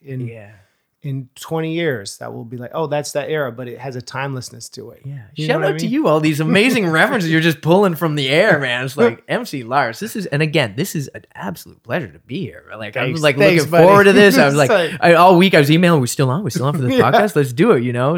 I've had a great week. I did the show with Schaefer and Dual Core and Michael Kill and Lex on Saturday, and then we got this show coming up. I don't know when this is dropping, but get to hang with you in front a lot. Yeah, Philly. So that came together? They just hit you up? Yeah, I just got a message online about it, and I was like, "Yo, is this really who I think it is?" And like, yeah, it is. I was like, "Okay, dope." Like, I could be in Philly. I've never played Philly, so that's nice. Yeah, it'll be my first time. I've been driven through Philadelphia before, but never done a show there. So hopefully, I'm sure it's gonna be amazing. It's gonna be tight. Yeah, Philly always. Yeah, New York. In my experience, when I play here, it can be good, but it also can be like, since there's so much going on, you're eclipsed by like Hamilton and the Rolling Stones or whatever's in town. And it's like Toronto, same thing. Yeah, it's like Philly. I feel like they show up for music more. I don't know. Maybe that's just because do you know what I'm saying? Like Toronto feel like that sometimes you're competing with some great stuff. Yeah, it's exactly the same thing as New York. Any given night you could go see 100 different concerts or plays or sporting events, or there's always something crazy going on. Toronto's such an amazing city. And we've been doing the $5 rap show now. We just had our 9th anniversary. So More or Less and I and Doogie Howitzer have been running this show. Wow. And it's like just indie hip hop. It's a really chill night, $5 rap show, $5 gets you in. It's more rap than you pay for. And it's just basically to like keep the indie hip hop vibe alive. So a lot of people, touring artists come through and, no one really makes like a ton of money on it, but it's more like getting a chance to play, expose, invite your friends out, sell some merch, meet people, and just hone your craft. And I've seen in the 9 years we've been doing it, I've seen a lot of artists just meet and connect and then build together. And like there are like albums and songs that are direct results of things that happen at $5 rap shows. So I kind of take like a tiny little bit of, pride in like saying, I remember when I introduced these two people and now they got a record out together. And it's like, so that's like, to me, it's like, it's been a great way to see the scene grow. And those are the nights that I love to go to when you're on tour and you show up at a place, you're like, this is like our monthly hip hop show. And this is kind of where community is here and people are supporting it. And like, if there were these shows in every city across the world, we'd all have better, the network would be better. Like, at least like Canada is very hard to tour because there's so much, it's so sprawling and you have to, in many cases, you have to drive like 14 hours between shows to like over and over. So I made it my goal to tour the country since last August. And I've been getting across and playing places I've never played before and finding these cool little pockets like, I've never heard of any of you and you're all super dope and you've never heard of me or my crew. So now we're like building these bridges between like people in Vancouver or Saskatchewan or wherever. And I'm just throwing out Canadian places. How is Calgary? What? Calgary's a cool city. They somehow earned the reputation of being Texas North, right? Because there's a lot of oil there, I guess, and people like they have a big rodeo. Rodeo stampede there. They love many things that people in Texas love. So I've been to Texas and Calgary. I've been to both places many times. So there's a bit of connection there, I guess, but it's different. Yeah. Calgary's great. I had great shows there. I was at the Comic Expo as well, which was dope. Yeah, I did a really fun show in Calgary. Played in Edmonton. Played with Kirby Crackle actually recently. Like this year's been crazy. Like shout out Kirby Crackle. Like he's awesome. You know how it is. Yeah. Like you're on the road. I'm like, oh man, what show was that? Who was I with? Right. Do you ever play Nunavut? No. So that one, I've been trying to crack that code. Have you played there? No. I've only played, let's say I played Toronto, Ottawa, and Montreal. Okay. That's all it. great cities. Yeah. But I've never been that far north. No, I looked into trying to get a show there, and I was Yeah. like actively pursuing it for a while, and I'd still like to get out there if anyone listening here has a connection there. But I found like it seemed the music venues, one was like in a hotel and the other was at a pizza place. Like I don't think there was that many places you could just show up and do a show, you know. So I'm sure there are. Yeah. I just could not find anyone there who was able to give me any kind of answers. I'm like, look, if I'm going to travel all the way over there, you know, I'd like to be able to do something, you know? Yeah. Is that the last province you haven't played? Yeah, there's some little islands and stuff, but yeah, I guess that would be for this time. Yeah, like the Northwest Territories I've never been to. Yukon I haven't been to. So yeah, so I'd like to get up around there. Like the awesome, North is man. crazy, yeah. To truly be the nerd of the North. I wanted to clear something up because a lot of American rappers are always salty about this, and I don't think it's justified. But please, let's set it straight. People are always like, "Oh, well, Canadian artists get so much support from the government. They're forced to play their music on the radio. They pay for all the videos." Is that true, or is that like a rumor? Well, depending how you look at it, there's a thing called CanCon, and CanCon is a certain, and that's just because we're so inundated with all this stuff from the UK or from the US and all these different channels. And since there's a smaller population in Canada, it's totally easy to have to just watch American television or just watch British TV and not ever see any Canadian stuff. So I have heard the history over the years, but CanCon was developed as Canadian content. Okay. And it was just developed so that there's a certain percentage of Canadian music or television or films playing at any given time. So, you know, unfortunately, sometimes that results in a whole bunch of Celine Dion and Drake or Nickelback. Yeah. Right. So, you know, we could always use more Wordburglar and, you know, Backburner crew. Right. You know, we could use more MC Lars on the radio there, right? So, I mean, I always, if I'm listening to radio, it's usually college radio. I love college radio to this day. College radio has given me a lot of love over the years. And that's always where I've gotten the most play. Now, we have CBC, which is the Canadian Broadcasting Corporation, which is national. Right. And they do play a ton of Canadian content stuff. And there are grants for sure. And I've received grants in the past for, you know, just to help support. And these grants come from the TV and radio industry and the government. Wow.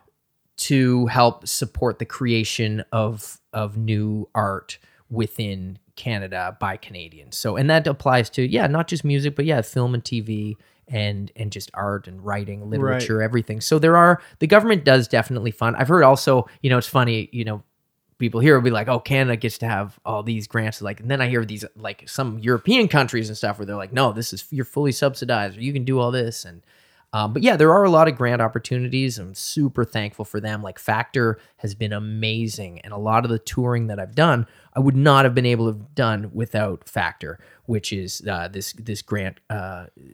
Like you write grants and apply to Factor, and they assist Canadian talent on radio. And it's the foundation assisting Canadian talent on radio. And they basically, you know, you work hard and prove that, hey, look, this is this plan I want to do. And there's no possible way that, say, I could tour Canada on my own, you know, but I've got this new album, I got this new project I want to do. And I think I can prove that enough people might be interested. And then you go. And then as a Canadian artist, you're sort of, you know, when I travel down here, I'm saying, you know, Factor helped me make this happen. And they're like, you know, so there's definitely a bit of a, you know, a Canadian, there definitely is a Canadian support system, but of course it's always getting cut back by the government and it sounds like you have to hustle. Stupid politicians. You have to hustle. You have to prove. I mean, this Rhyme Your Business is my 6th full-length album. Wow. Plus I've got tons of other mixtapes and like group albums and like you did a Star Wars project. Yeah, right? I just did a May the 4th. The Mos Eisley Rap Show, which is on Bandcamp. Yeah, so like I've got so many projects out there, so I was able to prove that like,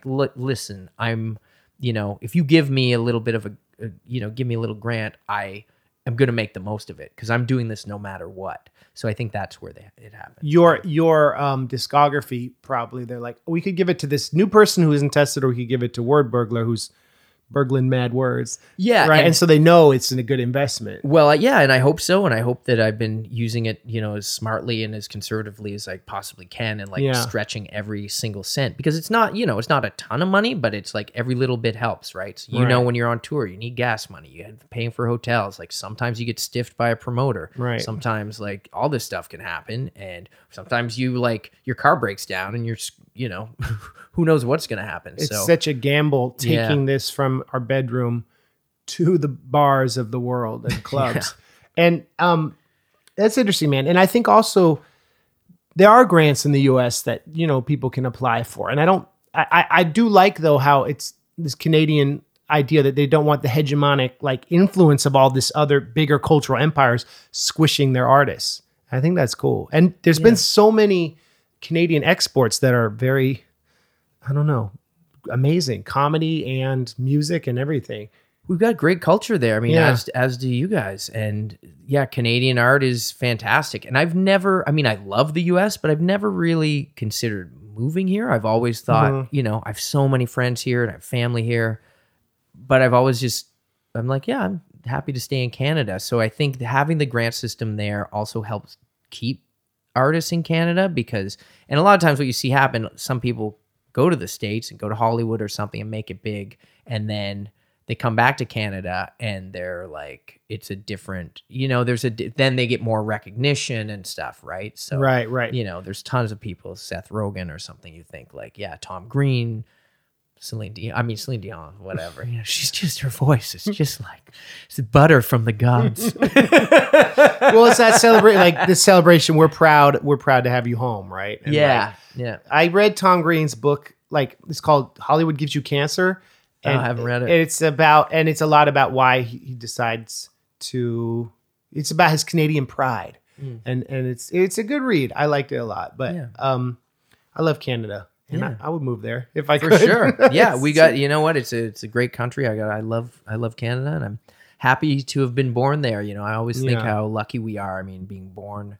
Even just being born in North America, it's just such a compared to the rest of the world or where else. It's just some luck of fate in the universe to be born, here. Yeah. And, that's why I was, back to that Drake song you mentioned, started from the bottom. I'm like, dude, you started at the top. We're in the North. It's like, quite literally. It's like Canada's pretty good, Yeah, when you look at the rest of the world. The Great White North. Yeah. That classic Rush song. Okay, so you got all the references, dude. This is amazing. I wanted to ask you about one of your lines, which I like a lot, and I think this is a good way to wrap up. You have a great line. You say, "There's always free cheese in the mousetrap." Right? I love that lyric because it made me think that's like anything with addiction, with a bad relationship, with distraction. There's always something enticing that can end up destroying us. Mm-hmm. And so in the music industry, how have you not let this free cheese turn you off to hip hop? Because you're one of the people who I know who always seem so positive and excited about rap and the culture. So how do you not let the free cheese crush you? I guess by just keeping a steady diet in my ears of great music and great independent music and seeing what other people are doing. And not being tempted by all that, the BS that the labels will promise you stuff. And I've had meetings with labels and, I remember definitely in the mid 2000s, they were just like, you should be doing more like Eminem kind of stuff. I was like, well, I was doing my own thing, before. Obviously Eminem is incredible, not going to take away from that, but it's like, that's not me also. That's not going to be what I'm doing. And they're like, and I've never really gotten into that battle scene as much as I always loved battle and punchline rap and stuff like that. Right. And I did battle when I was in high school, and it was, I guess to me, it's just I've never, the free cheese of a music label say, hey, we're going to give you all this money, blah, blah, blah, blah. But then you go on tour, and if you don't make that money back, you're indebted to the label. I've talked to artists who've done incredible albums that have never been released because the label's like, no, you know what? We're shelving this. We're not going to put this out. We've all heard that story, right? Right. I mean, Master Ace just released a lost tapes type album. I think it was called Off the Shelf or something shelf.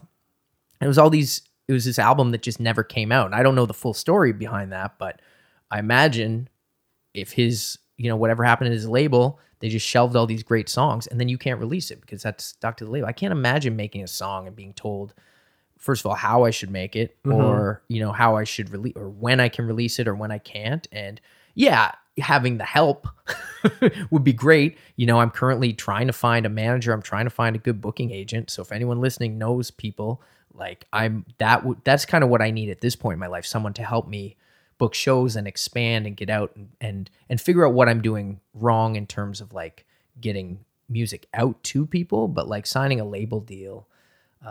It just hasn't enticed me because I see the opposite end. Also, listening to underground rap in the 90s, half these people were just like from the Jizza to like Company Flow and all these groups. They were always talking about like how terrible labels were. So I'm like, why do I want to be on a label? Chuck D saying all this stuff, you can't trust all this. Like, I'm like, yeah, what? Right. Like, I don't want to do that. And then, and I certainly wouldn't want to have to make whack stuff to, sell a record. So, and we have the tools that those people did it, the internet and the crowdfunding. And so that line is specifically, that's like a music industry warning, that lyric. Yeah, I think so. Yeah, absolutely. Yeah. Interesting. It's like, there's, you're going to get enticed. It's like, oh yeah, I can do this, whatever. And like, I know we can think of a million examples. And then I see people doing it like in Canada. I'm like, you're just trying to emulate some American artist. Right. You go down to the States and you're going to be up against 1,000 people who are doing the exact same thing you're doing. Right. So why aren't you just trying to do something a little more true to who you are? And I mean, I don't know. I'm still trying to figure it out. I don't know what I'm doing. I just love. I love being able to rap. I've always loved rapping. I love rap music, and I'm still doing it, and it's just I don't ever plan to stop. So do you feel like you'll keep doing it in your late 30s and 40s and 50s? Oh yeah, absolutely. That's awesome. I'm trying to be like a 100-year-old rapper. That's the game plan. Right That's now. it. 150-year-old rapper. Let's really raise that bar. You were talking about you doing an upcoming project, which is like rare stuff and some remixes. Mm-hmm. Let's talk about that. Oh yeah, working on a new project. It's called Spaceverse, and it just sort of dawned on me that I had all these different science fiction tracks that had kind of been floating around of songs I'd done with other, groups, and then just sort of my own stuff that I hadn't found places to release yet. Like with Rhyme Your Business, I'd been working on a bunch of songs that didn't make the album, and then they were really good, but they were just like, well, I've already got like 15 tracks on here. I don't want to make this too big. And so this new project was just like, whoa, all these songs kind of fit together. So I've been trying to work on this way to get them all out. So I'm hoping by the end of the summer, I can release this new project, which is, just some remixes and some new stuff and some unreleased stuff, but it's all on a science fiction tip. So I did just put out that Star Wars inspired EP with the Hoojib song and Mos Eisley rap show. Would those be on there or not? I think, I'm going to try and include those. Cool. Yeah. So, cause they're space themed. Yeah. So, right. And also a lot of people have asked, can they get a physical copy of that? Sure. So I'm looking into actually putting it out on full vinyl, like do full size vinyl for it. And I've got that new 7-inch that. Thank you for this. Here. Yeah. Tight. So it's the Damage Control with Esoteric, and then the Space Defense Team Bix remix on the other side. Yeah, that's pretty cool. With Mega Ran and Cool Keith. So shout out everybody. Yeah, the art's by Eric Kim on the space side and Dave Howlett on the comic book side, and that's from Black Buffalo Records. And they're a Canadian, pretty much vinyl only label that have just been putting out amazing releases from a lot of great Canadian artists. So definitely check out Black Buffalo Records. Are these can people get these from your merch store? I know they're very limited. You can get them off the Black Buffalo Records website. Cool. So I have a few of these that I have at shows to sell, but I'm not directly selling them online. So direct people there. Yeah. Cool. So for me, you can go to wordburglar.com and there's links to albums. I'm at propsdepartment.bandcamp.com has all my digital releases. And I'm on all those streaming services, however you like to listen to music. Just type in Wordburglar. I'm the only one in the phone book. Is it just Wordburglar on Twitter? Yeah, on Twitter, it's Wordburglar. On Instagram, I'm the Wordburglar because somebody got to Wordburglar before I did. Oh, man. I'm MC _Lars. Someone got MC Lars and they don't post. And they have like 12 followers. They were just like a week before me. Yeah. Oh, well. Yeah. I don't That's think I had the crazy. phone. I was like, I don't think I had a phone that could take good pictures at the time. So I was like, I don't need Instagram. And I'm like, no. I'm late, man. I'm the Luddite. I don't know. Rhyme Your Business is your newest full length that came out last year. Yeah, it came out basically at the end of last summer. And Okay. that's what I've been touring all year. Rhyme Your Business. Please go give it a listen. There's a whole variety of tracks on there, from comics to video games to rental stores to food to just crazy rhymes and wordplay and fun stuff we like. Friends of ours are on it. There's a new track with Mega Ran on it, and all the Backburner crew, Swamp Thing. And there is actually a G.I. Joe song on it. If people were like, I'm not in G.I. Joe, I'm not checking Wordburglar, like, don't worry. I got mad songs that have nothing to do with G.I. Joe. So That has the Rental Patience song we talked about. Rental Patience on Okay, there. cool. So yeah, we got a video for that. Working on a video now for Mike Heckla, which will be like the second single. So I'm going to I find like, and you probably, I don't know if you feel the same way. Like, I feel like an album doesn't even, like the way we release them, I feel like an album almost takes a year to breathe. And it doesn't really catch on until like the second year. Like that's at least been my experience. Like with Burglaritis, it dropped in 2006, but people didn't really start hearing it or getting in touch with me. I didn't feel any of the benefits of that record till like late 2007, 2008 is when it started hitting. And that's when I was able to do videos. Third Burglar, same way. Replicable Skills, like people are kind of just have been coming on to in the last year, and that album's from 2015. So with Rhyme Your Business, I'm like, well, I think it's my best work yet, and I feel like it's got a lot of time to grow. Like I don't want to abandon it, just because I put it out. Like that's what another problem with labels. They'll abandon something. They abandon something, right? Right. You get, they'll push you for a month, and then that's it. And it's like, what? Like this album needs to find people. Like there's still millions of people that haven't heard it. And the cool thing, you could do a video for a song from 2 albums ago. Yeah. Because fans suddenly discover it. I just did. Yeah, exactly. Bill Mosienko. Yeah. That's tight. Yeah. And the other cool thing, I think that's the product of like the Spotify algorithms. They'll put a song that people are listening to in a recommended playlist, like If I Follow You, and then that kind of takes on a life of its own. That's cool. Yeah, absolutely. cool. It's great. And I find new people that way. I mean, it's just... It's amazing. And yeah, there's some guy who mentioned, he was like, yeah, I heard you through MC Lars. I'm like, well, thank you.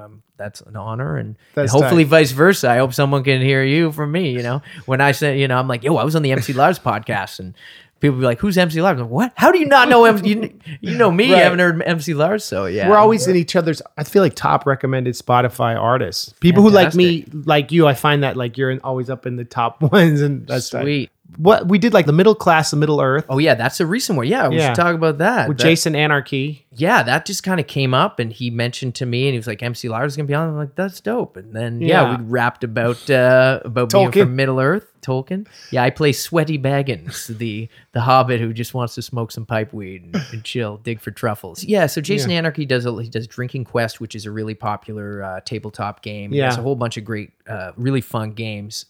And I think this was he dabbles in music and wanted to release a vinyl. Like I don't know that it ties into a particular game. Okay. But the 7-inch vinyl is dope, and that's available on his website for Jason Anarchy.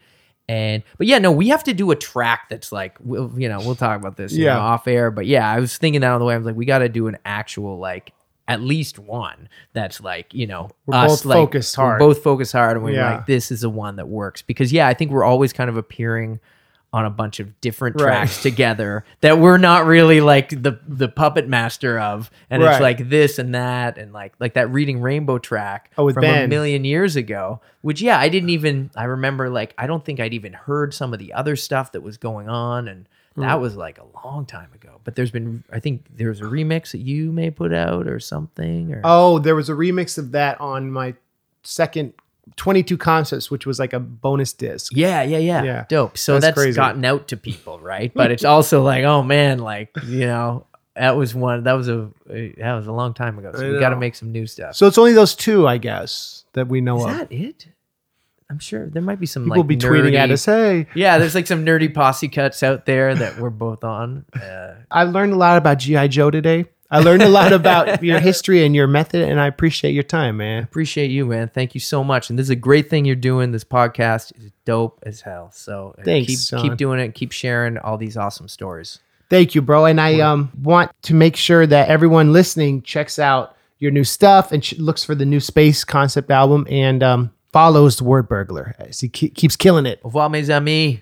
Adios. Freeze, don't move, stay where you are. Put down that remote, let me be your lever. Let's celebrate who you are. Read a little babar. The elephant in the room is today's kids are starved. They need imagination, it's not very hard. You can meet the man in the moon with just a library card. So read.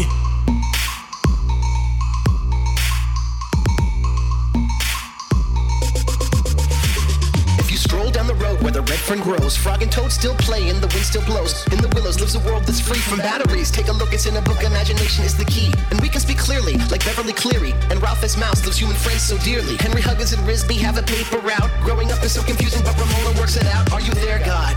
It's me, Margaret, menstruating in the bathroom, adolescent target. Then again, maybe I won't lock my bathroom door. Blue marker on the face, it's the freckle juice cure. Marty Preston has a friend, and his name is Shiloh. In West Virginia, where the lilacs lie low. And when the stinky cheese man is on the run, I never knew PBS could be so much fun. Read a book. Reading Rainbow. Wordburglar. Read some books that help you know stuff. Check, I can't lie. Most of my favorite books have pictures in them. Action, adventure, ridiculous. We're all pictures in them. Fix the system, invisibles, matrix, outwards. Literature, insured, I can spout words. The music, before I knew it, C.S. Lewis. Let me move with anything with no BS to it. Rue it, kids from Narnia to Slaughterhouse 5. Choose your own adventure, never thought about why. Life of Pi, friend forever in piles and dirt. Graduated Maurice to Alan Moore. Excalibur, Caliber, Cavalier and Clay. J.D. Salinger, rabbit ears and bear. So stay between the pages. Kids, I'm telling you, books is major. Yo, pocketbook, paperback. On my favorite snack, it's X. Flip it to see what comes next. Read a book. Reading Rainbow.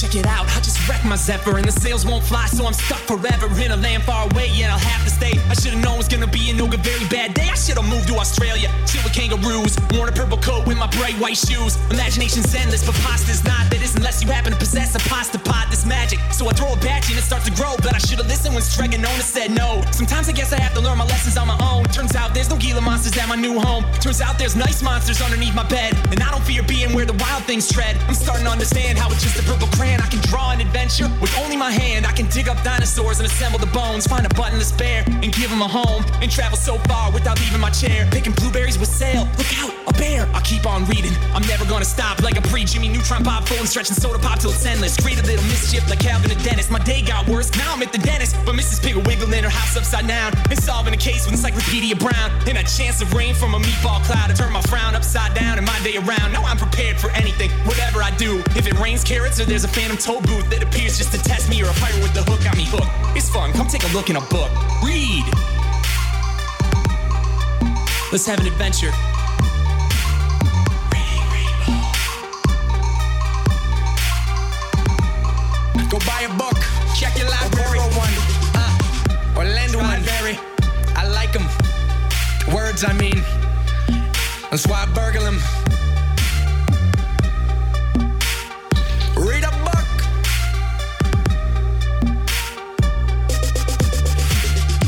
Books. Thank you, Wordburglar. That was awesome. Next week, we have the legendary Weird Paul, whose new album is coming out the week after next. And Weird Paul is very inspiring, very amazing guy. I talked to him when I was in Pittsburgh, and it's a great conversation. So be sure to check that out. Thank you all for listening. Please like and share, leave a review, and I hope you're all having a great summer. Have a great week. I'll see you next Monday. Thanks, y'all. Peace.